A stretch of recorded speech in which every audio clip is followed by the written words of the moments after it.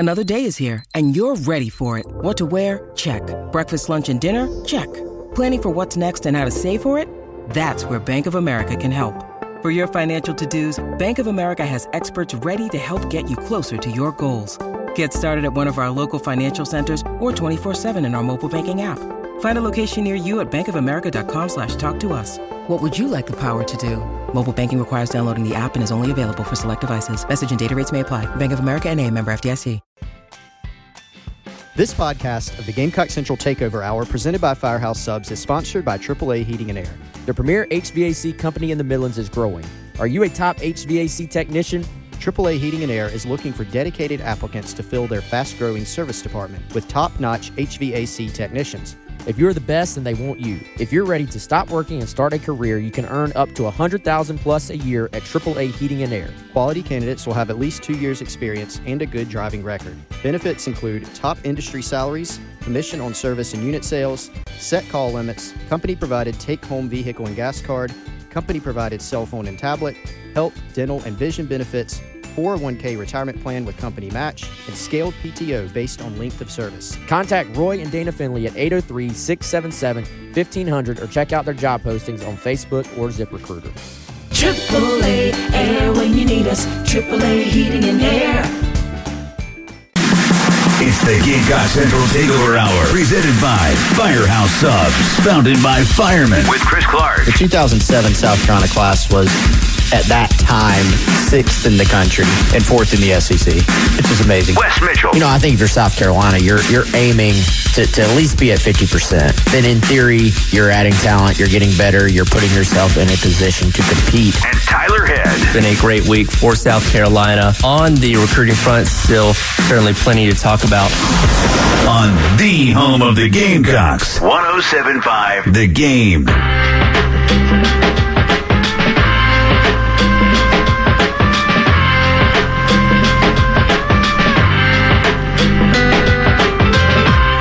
And welcome into the Gamecock Central Takeover Hour, presented by Firehouse Subs here on 107.5 The Game.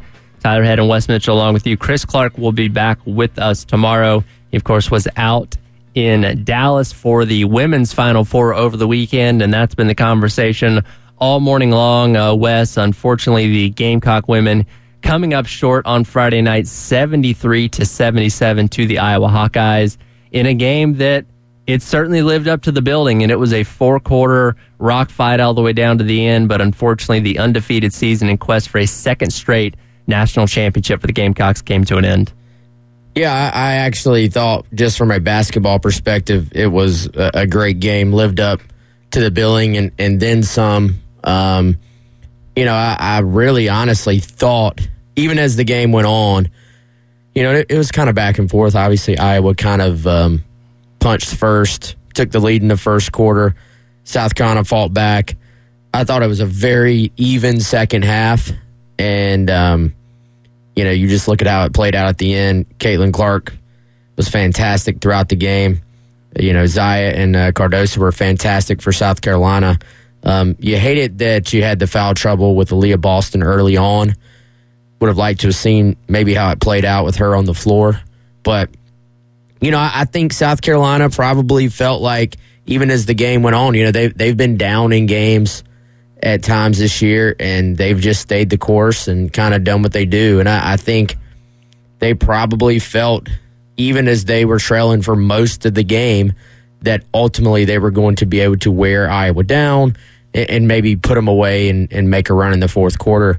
And then it just this time it did not happen, obviously. Yeah, and I wasn't surprised at all that Iowa was leading the game at halftime 38-37. I thought they were going to come out fast, kind of what Maryland did in the Elite Eight game, and jump on South Carolina pretty quickly. But as you mentioned, South Carolina is just such a good second-half team with the depth they have and the physicality that they play with, that it wears down on their opponents, and there comes that point in the second half where South Carolina takes the lead and ends up running away by 15 or 20 points or whatever. Now, I didn't think they were going to win the game by that much, but I was waiting for that moment, and it just never came. And Colin and I were talking about this earlier. Iowa does not play good defense, and they were not shy about the fact that they did not play good defense. Their game plan going into Friday night was, we're good at offense, we're going to make you be good at offense if you want to beat us, and unfortunately South Carolina came up just a little bit short. Well, and I think to give Iowa credit, I mean, they had a good defensive game plan. They may not be great defensively in terms of locking you down and playing, man-to-man coverage and stuff like that. But, I thought to sort of pack, I mean, they obviously, it's a meme now. Everybody saw it. They packed the paint tighter and with more people than really maybe any team I've ever seen. I know that was kind of the approach for a lot of opponents against South Carolina, was to force them to make open shots from the outside. Well, Iowa, I felt like they took that to the extreme and really packed the paint. It forced, once South Carolina had foul trouble, it forced them away from being able to go to sort of their Cardoso and Boston package. We did see that later in the game, obviously, but, give Iowa credit. I think they had a good plan. It worked out. Raven Johnson being able to hit some outside shots, I thought helped Carolina stay in the game and come back.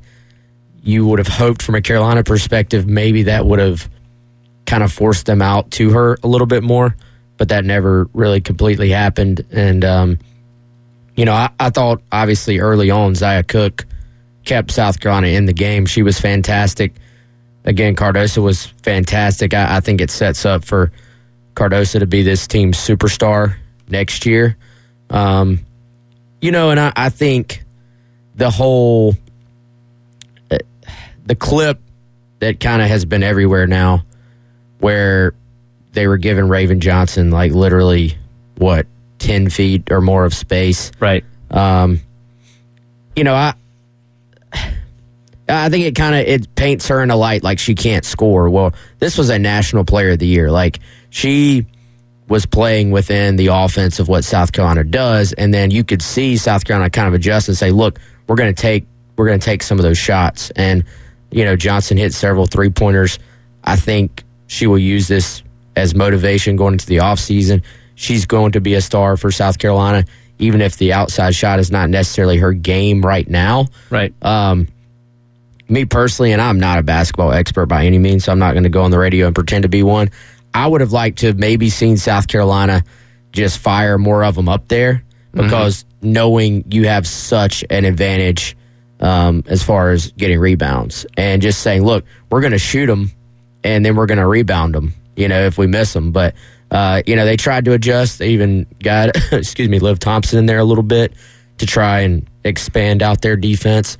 But ultimately, to me, you missed some easy shots.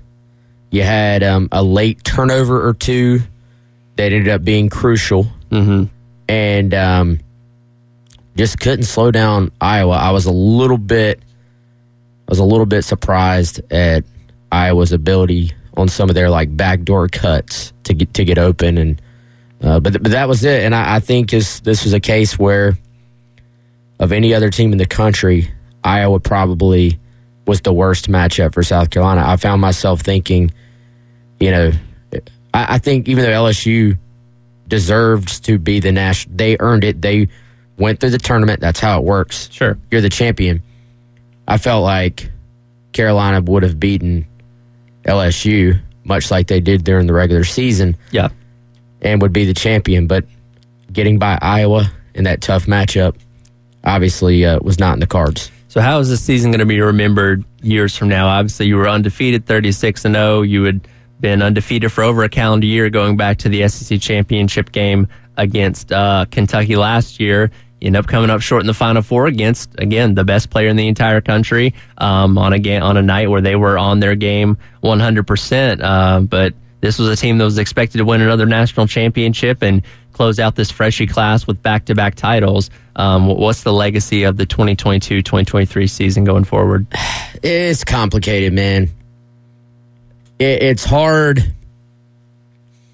It's hard to say a team makes a Final Four and loses one game, and you call it a disappointment. Like that to me is, in a vacuum, is very difficult to say. At the same time,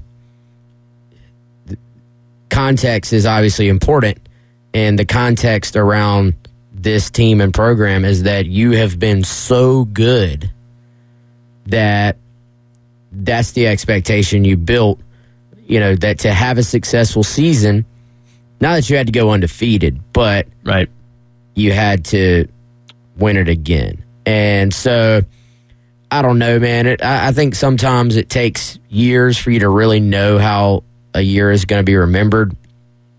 I think if you look at this program, obviously 3 straight Final Fours, it's really hard still for me to call a trip to the Final Four a disappointment. But I think if you asked, obviously, I think every girl in that locker room expected this season to end with a national championship. Sure. From a broader perspective, though, it just is another reminder. You get these all the time in sports. There's no such thing as team of destiny. There's no such thing as just, that team is supposed to win. There's no such thing as a guarantee, and there's no such thing as, all right, we're going to go win this thing just because we're supposed to. Yeah.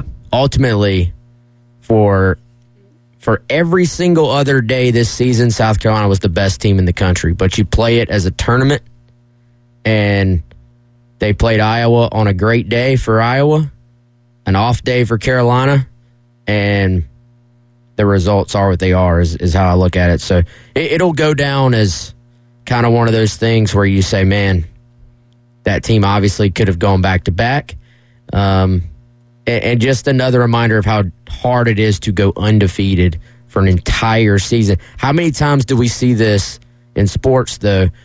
A undefeated regular season, chasing perfection, and then come postseason time, you get knocked off by a team that's a bad matchup, that has a great day, and you're getting your opponent's A1 shot every single time. Absolutely. And saying this season is a disappointment is very much a compliment to the program of what Don Staley has built, where you are expected to be in the national championship and winning national championships. And you're going to lose this freshie class, which is going to go down as arguably the greatest class the school's ever seen, 129 wins and just 9 losses with the national championship last year. But you certainly got tons of pieces coming back next year. You're going to have another great recruiting class. You mentioned Raven Johnson, Camila Cardoso, among others, that their success is going to continue for years and years to come. They're going to be one of the favorites for the national championship next year. I expect them to be right back in the mix when we get to the Elite Eight and Final Four again in 2024. And, the dynasty's not over by any means. It's a tough way for this season to end, obviously, but there's still plenty of bright days ahead. Yeah, and I think it'll be a much different storyline around the team next year. They'll get to fall back a little bit into an underdog type role, even though they're going to be, preseason top 10, top 5.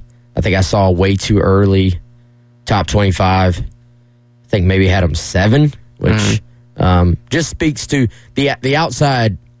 The outside word is going to be, hey, you lose, that entire class, and we'll see if all those girls declare or not. Obviously, there are some opportunities there with the COVID year if they want to come back. But, the outside college football national group will be saying, hey, they lost a ton, which they will. Sure. But there's a lot of talent that was on that bench as well. And, again, most of those girls would have been starting for 95% of the other teams in the country. So I think they will almost all take a big step forward, knowing the opportunity ahead, the pressure in a good way that they now have to perform, I think. I asked this question last hour. I ask you this from a fan's perspective, given that South Carolina lost to Iowa on Friday night, then Iowa turned around and lost to LSU on Sunday. Do you feel better about LSU winning the national championship, given that Iowa is the team that beat South Carolina, or would you rather seen Iowa gone on to win it all, given that they did beat South Carolina? I don't know, man. It was kind of interesting. I felt like, for the most part, going into that game, I think most of the Gamecock fans I know were pretty comfortable saying, let's let LSU beat Iowa. Mm-hmm. However, the sentiment after that actually happened from a lot of fans I saw was, man, the team that won the title would lose to South Carolina. Right. Because we saw it in Columbia. We didn't see it on neutral site. Sure. But so your fan that stings a little bit as a fan base, knowing that you were right there. Right. And it's not like another just undefeated, unbeatable, where you're saying, wow, it would have been 50-50. You're sitting there saying, South Carolina probably beats LSU. Right. So I think it's a bitter pill either way. I don't really think I don't think any outcome. Yeah, I mean, losing is losing. There's no silver lining to either one, I guess. Yeah, I don't think anybody was waking up on Monday excited about who the national champion was in women's basketball. Well, one thing I do know is that the Staley-Mulkey rivalry is going to be going on for a very long time to come. And, we had the game here against them a few weeks ago. That trip to Baton Rouge, you want to talk about a hostile environment and a highly anticipated game, that's going to be a fun one next year. Oh, no doubt. And it's going to be one, I think, every year now. It's kind of interesting that all of a sudden just snap your fingers out of nowhere is sort of, I think, going to be the premier SEC game in this league. You have some other programs that obviously are going to be up there as well. I think Ole Miss is going to keep taking steps forward as a program. Tennessee obviously will always be good, but that's the premier game. And, going there, it'll be fun. Oh, yeah. It'll be fun. No doubt about it. The baseball team was also in action over the weekend. They managed to pick up 2 out of the 3 against Mississippi State. Wasn't the easiest weekend, but they came out with the win. We'll talk about it next on the Gamecock Central Takeover Hour, presented by Firehouse Subs, 107.5 The Game.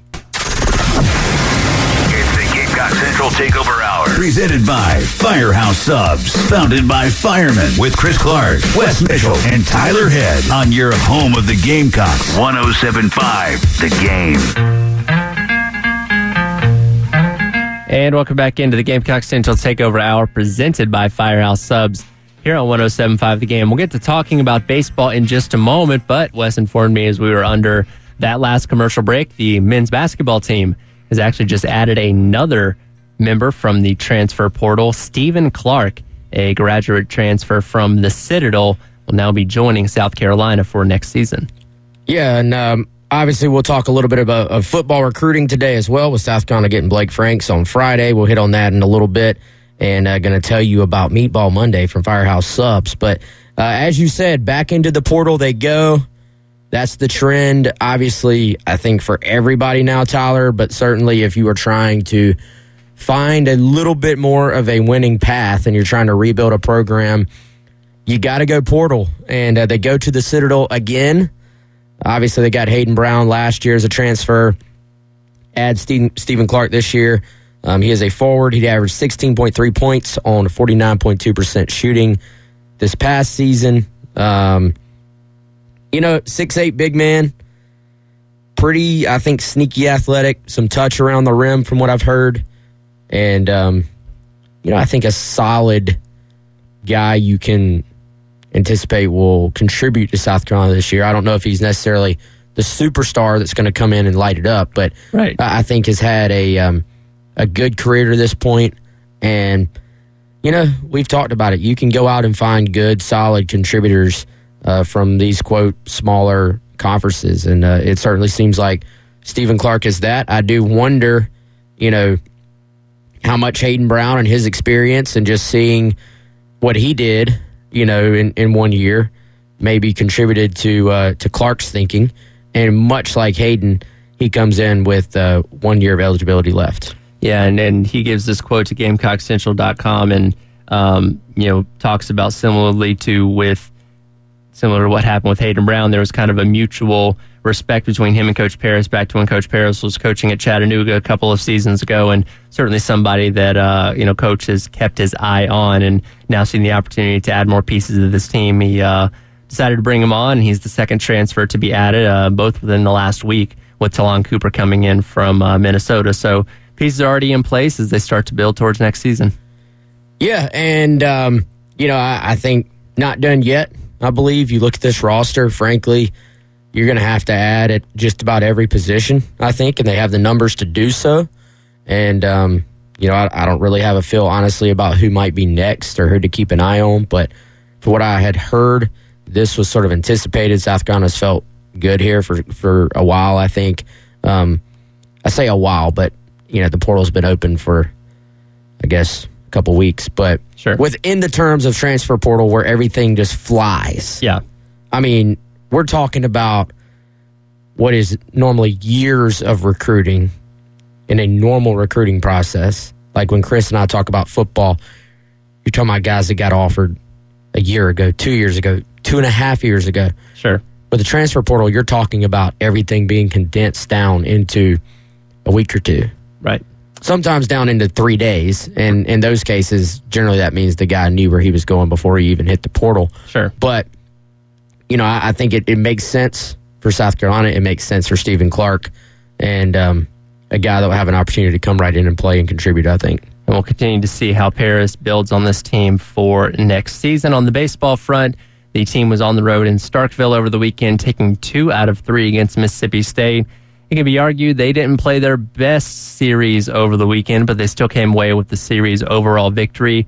Is a little bit of concern as far as the starting pitching goes. Obviously, we know that Will Sanders didn't start on Thursday. He gave the reins over there to Eli Jones. Noah Hall with the rough outing on Friday night, citing some back issues there. Mahoney, pretty decent outing on Saturday, but you got to be on your P's and Q's this weekend for LSU, and certainly going to need everybody playing at their best. Yeah, I mean, it's a cliche, man, but every time you go on the road in the SEC, if you can win 2 out of 3, then I think you got to be happy with that. I know what Mississippi State's record was, but, I thought they were game. I thought to an extent they were up to the challenge for South Carolina. Really, the 2 wins were pretty tight, even if you don't, if you look at the scores. Sure. Obviously, you look at the Saturday game 3 in this case, it looks like Carolina blew them out, but that was not the case. They pulled away late. Mm-hmm. And for most of that game, it was in the balance. Carolina had to come from behind and put themselves in a position to win and then pull away. But I think you look at the fact, all right, your ace was Will Sanders coming into the year. Yeah. You go on the road. It's a Thursday, Friday, Saturday, so you're already a little bit skewed as far as your sort of plan and your routine and all those things. You're going all the way out to Mississippi. This is a South Carolina team that's not really played on the road a ton yet, right? So you go out there, you start Eli Jones, who does not have that experience yet himself, and you take 2 out of 3, and you flush what was just probably the worst performance of the year or second worst performance of the year, maybe compared to Charlotte, and turn around and win game 3. I think there's a lot to like about what happened this weekend. Now, they're going to have to play better, obviously, against LSU, but I think we all know at this point that's baseball. You're going to have your ups and downs, and to not really have everything go your way and still take 2 out of 3, very impressive. I will be incredibly interested to see how they manage the staff going into this coming weekend. How does Will Sanders get inserted back into it? And I actually thought, I think Mahoney wore out a little bit, even though his pitch count was not high, and they were getting the third time through the lineup. But I thought Mahoney was fantastic for about 4 innings on Saturday. I thought that was a great sign. The movement on his pitches, he has a lot of that, what you call like arm side movement, where a righty, it goes left to right.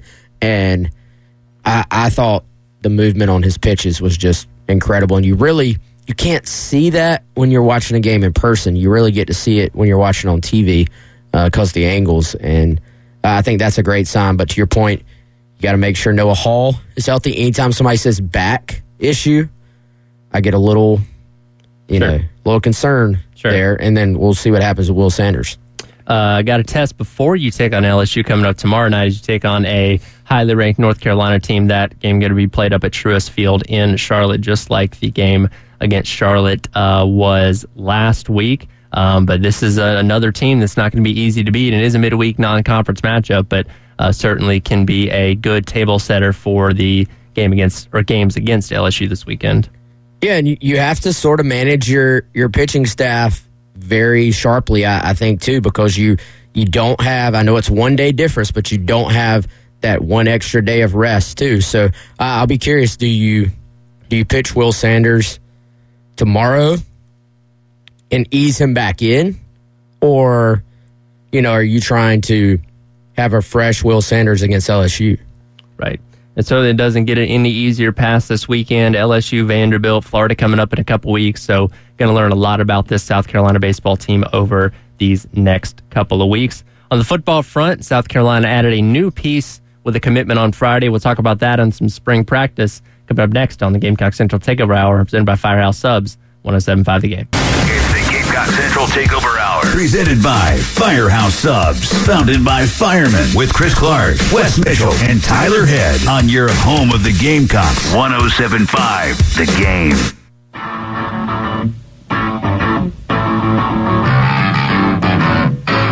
And welcome back into the Gamecock Central Takeover Hour, presented by Firehouse Subs. Here on 107.5 The Game, Tyler and Wes along with you. Before we talk a little bit of football, got to tell them about the sub of the day at Firehouse Subs, which I went to Firehouse on Saturday before all the basketball games kicked off. Got a large sub. It was a delicious way to enjoy some basketball on Saturday night. What'd you get? Which sub? I got turkey bacon ranch. Okay, of That's course. my go-to. You're hooked now. Yeah. Well, let me tell you a little bit about the meatball that you can get on Meatball Monday. $7.99 for a medium. Hit the app. That is the easiest way to order, or you just go to firehousesubs.com. As always, every single day of the week, Firehouse Subs has a sub of the day. Again, today is the Meatball Monday. If you really want to spruce it up a little bit, add some pepperoni. It sort of puts it over the top, in my opinion. But you can't go wrong whether you get the turkey bacon ranch that Tyler likes. I like this new triple stack as well. It's brand new on the menu. I don't know if you can order it in stores yet. I know you can definitely order it on the app and on the website. Again, firehousesubs.com. No matter where you are in Columbia, there's a Firehouse Subs near you. And on Friday, South Carolina got a big commitment from Blake Franks, the 6'5", 310 offensive tackle prospect from up in Greenville. And this was a big win for South Carolina, not only adding another piece to the class, but taking somebody right out of Clemson's backyard, somebody that it came down to the two in-state schools, and South Carolina came out on top. Yeah, they did, man. And I think this is a true recruiting victory for South Carolina in, an area that they haven't always been able to have success. And so they go into Greenville, they get Mazio Bennett earlier in the class. Now they go up there and get his teammate. And this was, frankly, Chris and I have talked about it before. This was a recruitment where there was a time a few months ago, we were still tracking Blake, but we had sort of just told people, hey, it's going to be Clemson. He took a visit to Carolina shortly around that time. My timeline's a little fuzzy on that. I think this was back around maybe November, December of last year. And it was kind of like one of those things where a guy's going to visit just to be sure, like just to make sure he's making the right decision. And so he visits South Carolina. We heard at the time, hey, this may not be over yet, but you're still a little bit sort of like, all right, he's probably going to end up at Clemson. Carolina kept pushing. I think ultimately comfort level, I talked to Blake after, comfort level, just the relationships he has with the coaching staff at South Carolina, going beyond just one guy. But you look at Lonnie Teasley, the fact that it's sort of a group effort at South Carolina. Greg Atkins is still involved, Sam Sorbet, Taylor Edwards, Shane Beamer. Full crew is involved with his recruitment. And, he just felt more comfortable at South Carolina. And I think Lonnie Teasley has done a fantastic job building relationships with kids, making them feel comfortable. And, sometimes you get a recruiting win where maybe the offer list is such, but those schools weren't really recruiting someone. Right. This is a case where, Clemson was recruiting him. Clemson was the favorite. They wanted him. And now South Carolina sort of comes from behind, wins it. He said on January 21st, when he took his junior day visit to South Carolina, that was when he really was looking around saying, like, I think this is the place for me. So this was a couple of months in the making. He said he kind of knew where he wanted to be, but he kept putting it off. I think he was a little bit just hesitant, being probably around a lot of Clemson Tiger flags up there. Yeah. And so kept putting it off, but made the decision on Friday. and just seemed to me, looking at him, to just have kind of the weight off of his shoulders after he did so. What was your confidence level going into this about his likelihood to pick South Carolina? Oh, like 9.9 out of 10. Okay. I never, ever say never in recruiting, but at that point, there was no surprise at all that it was South Carolina at this point. I mean, we had been given all indications it would be, and this was not like Nick Harbor where I was sitting there wondering, did I make this trip all for nothing? Sure. Even though I was spending my Friday night in Greenville to cover the recruitment. There could be worse places. And I tell you what, I really like downtown Greenville. It's super nice compared to what it used to be like, but I digress. I knew the trip was going to be fruitful as far as getting content for our Gamecock Central fans, and I've actually got more on that's going to go up today. But, good player. I think he could be a guard or tackle at the next level. I tend to think when you look at it from the context of who South Carolina has in their class and should get in their class, that he'll probably be a guard. But this is a kid I think has tremendous upside. He even talked about it. It was kind of, there's a lot of self-awareness with Blake Franks. He's like, man, I was just basically, again, his words, he's like, I was just like a chubby kid playing video games. Mm-hmm. He said one day it kind of hit him. He's like, man, if my brother can do this, I can do this too. And I think the sort of inclination there was that my brother is like smaller than me. Mm-hmm. Like, if he can have success playing football, why am I not having success? Sure. And it just, very motivated kid. Like, it just flipped for him. And but I think because of that, he is not a finished product by any means. I think he can keep getting better. Very driven kid, academic oriented as well. And another nice get for Carolina. They are now 3 for 3 on in-state guys with 2 offers left. The other 2 being Josiah Thompson, who's going to commit on April 14th, and then Kelvin Hunter, who is from West Florence and does not have a date yet.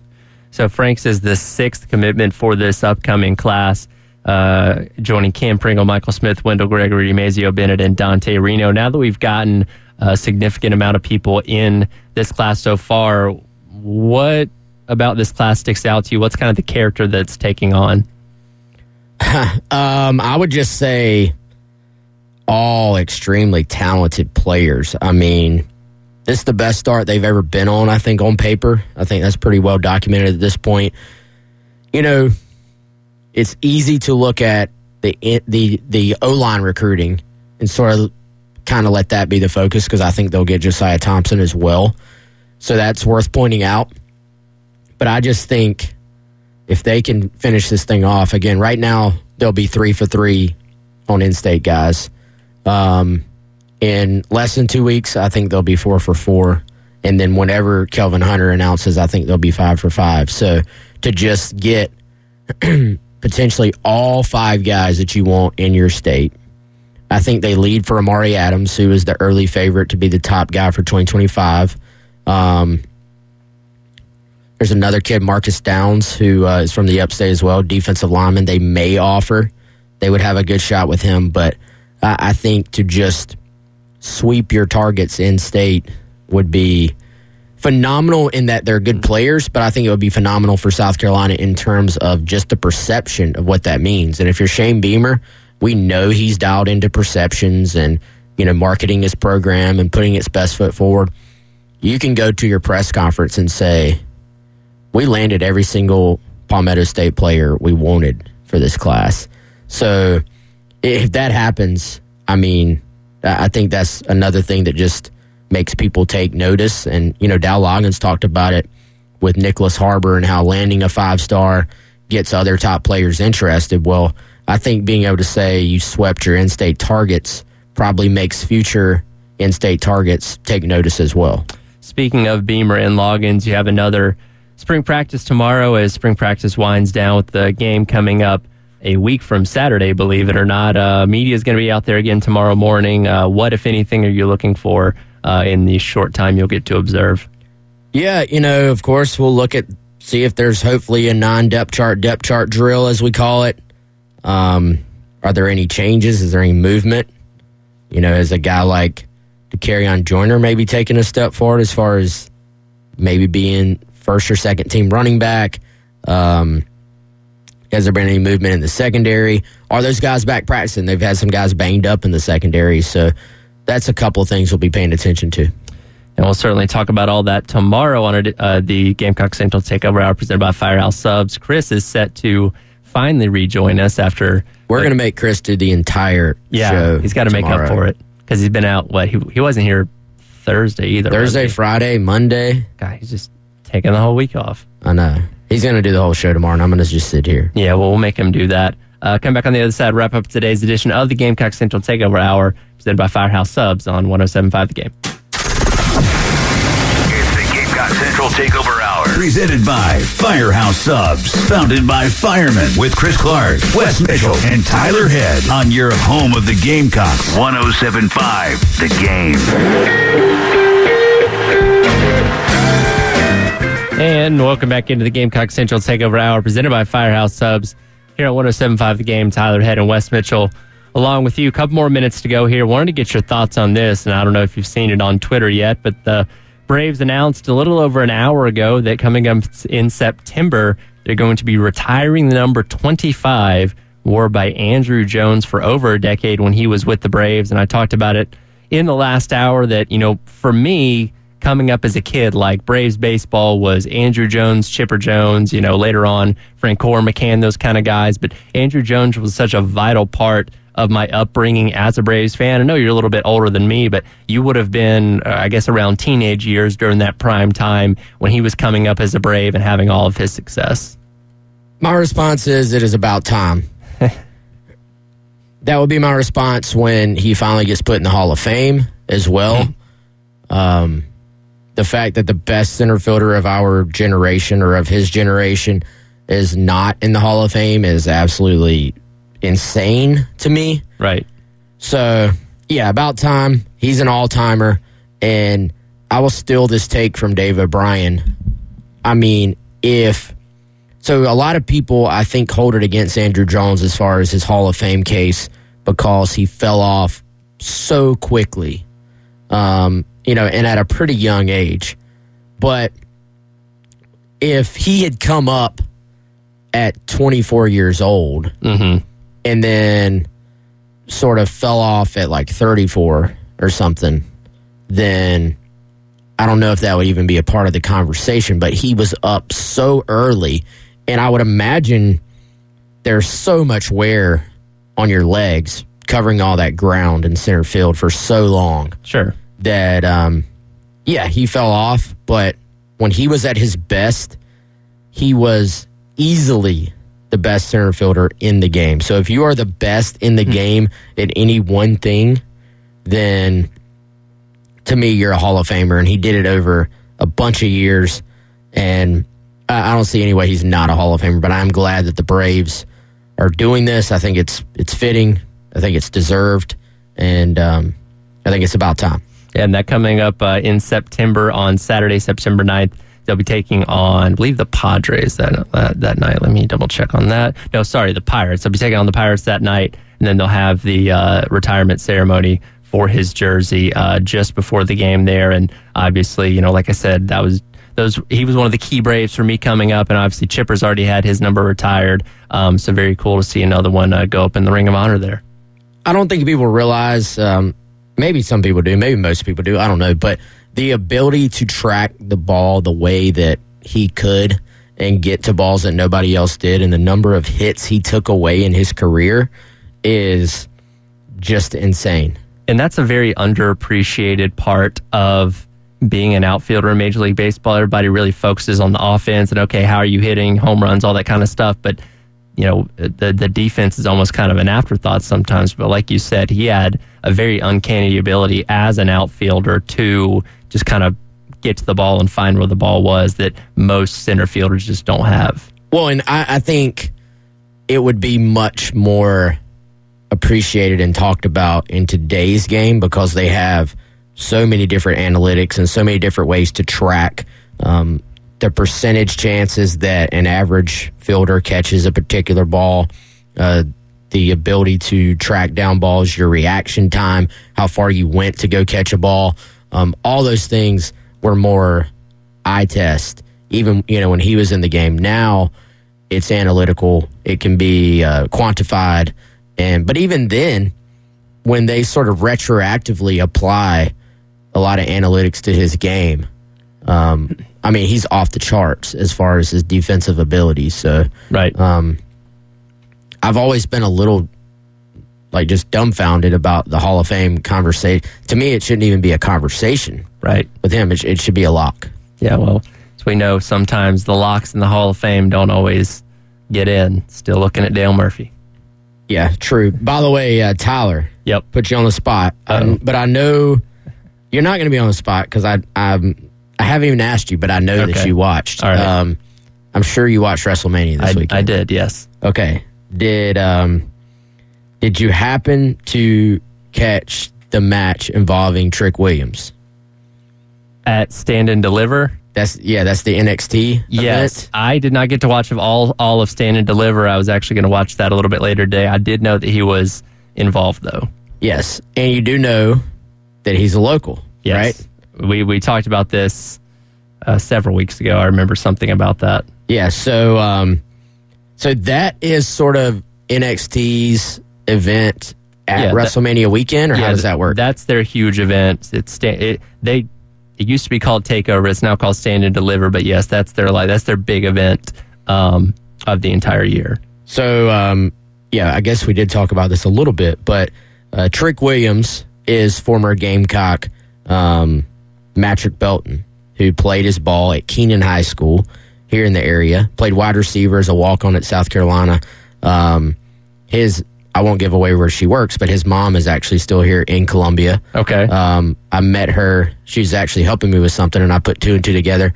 Met her a few months ago. Very nice lady, but Matrick / Trick Williams, it appears, and Tyler, you would know much more about this than I would, but it appears he has at least been a little bit on an upward trajectory to be a part of the WWE universe. Is that right? Yeah, absolutely. And from what I didn't get to watch all of Stand and Deliver just yet, but I believe he is associated with Carmelo Hayes, who won the NXT championship on Saturday, and I think he interfered with the match. He had something to do with it. Again, I still have to go back and watch the whole thing, but he is involved with the main event scene, which is a very, very good thing. Yeah, there's been talk he may, team up with this Carmelo Hayes fellow and make a run at the tag team titles. I don't know. Right. I don't follow it like I did when I was a kid, but very cool. Absolutely. For Matrick. And he actually was on our podcast. Okay. It's probably been 2 years ago now when he was really first getting into it. Uh-huh. We got him to cut a promo right on off the top of his head. That's awesome. On the podcast.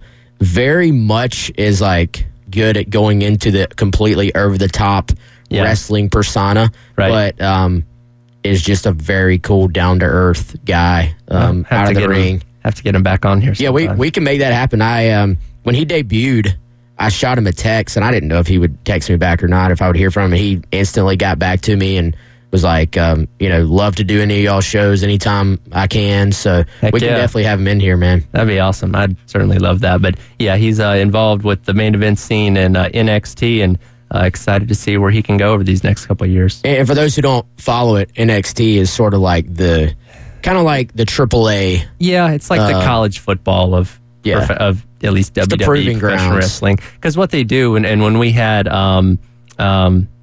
Rachel Glenn in here for the Garnet Trust Hour a couple of weeks ago, she's got this NIL thing with WWE to where if she decides to pursue it when she's done with her college career, she would go to the performance center. They would basically teach her how to wrestle and all that kind of stuff, and she would eventually go through NXT to learn the ropes, basically, and should they decide that she's good enough, then she'd get called up to the main roster. So yeah, kind of a AAA college football type of deal.